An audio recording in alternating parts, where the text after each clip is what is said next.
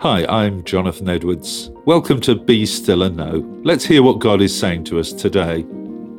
John chapter 14, verse 27. Jesus said, I'm leaving you with a gift, peace of mind and heart. The peace I give you is a gift the world cannot give, so don't be troubled or afraid. Peace is critically important for all of us. A poor person is rich, and without it, a rich person is poor. The Bible tells us that Jesus was the Prince of Peace, and his intention was to offer his peace to everyone. But unfortunately, in our broken and tempestuous world, the word peace seems to be entirely negative, just seen as the absence of war and conflict. When we look at the peace of Jesus, we need to tune our minds into thinking very differently. Peace is the Lord's gift to all who open their hearts and minds to him. It's entirely positive. Peace treaties are certainly impressive achievements, and they are often the result of many hours, sometimes years, of careful negotiation. The Good Friday Agreement, signed in 1998, was far from perfect, yet has led to a period of much greater peace in Ireland and Northern Ireland. However, the peace that Christ makes available to us is quite different.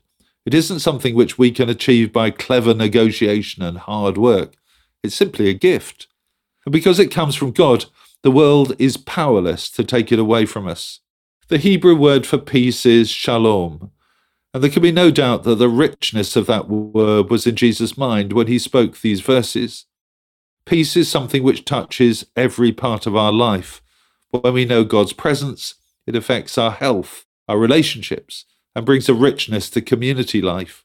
Peace might sound a very personal or even quite private experience, but when we receive the peace of Christ, every aspect of our lives is blessed and enhanced by it.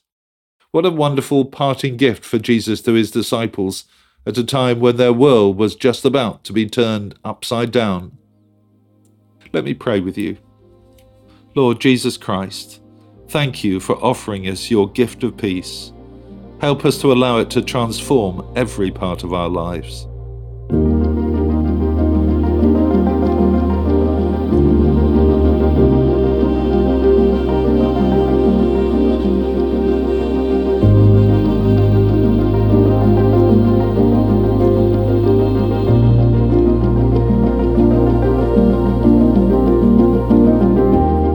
Amen. Well, thanks so much for listening.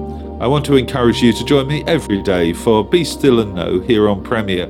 The talks are also available on podcast, which you can access, of course, at any time. And if you'd like to receive a free copy of our magazine, Voice of Hope, which contains all of these devotionals, please visit premier.org.uk/Voice of Hope. God bless you. I do hope you have a really good day.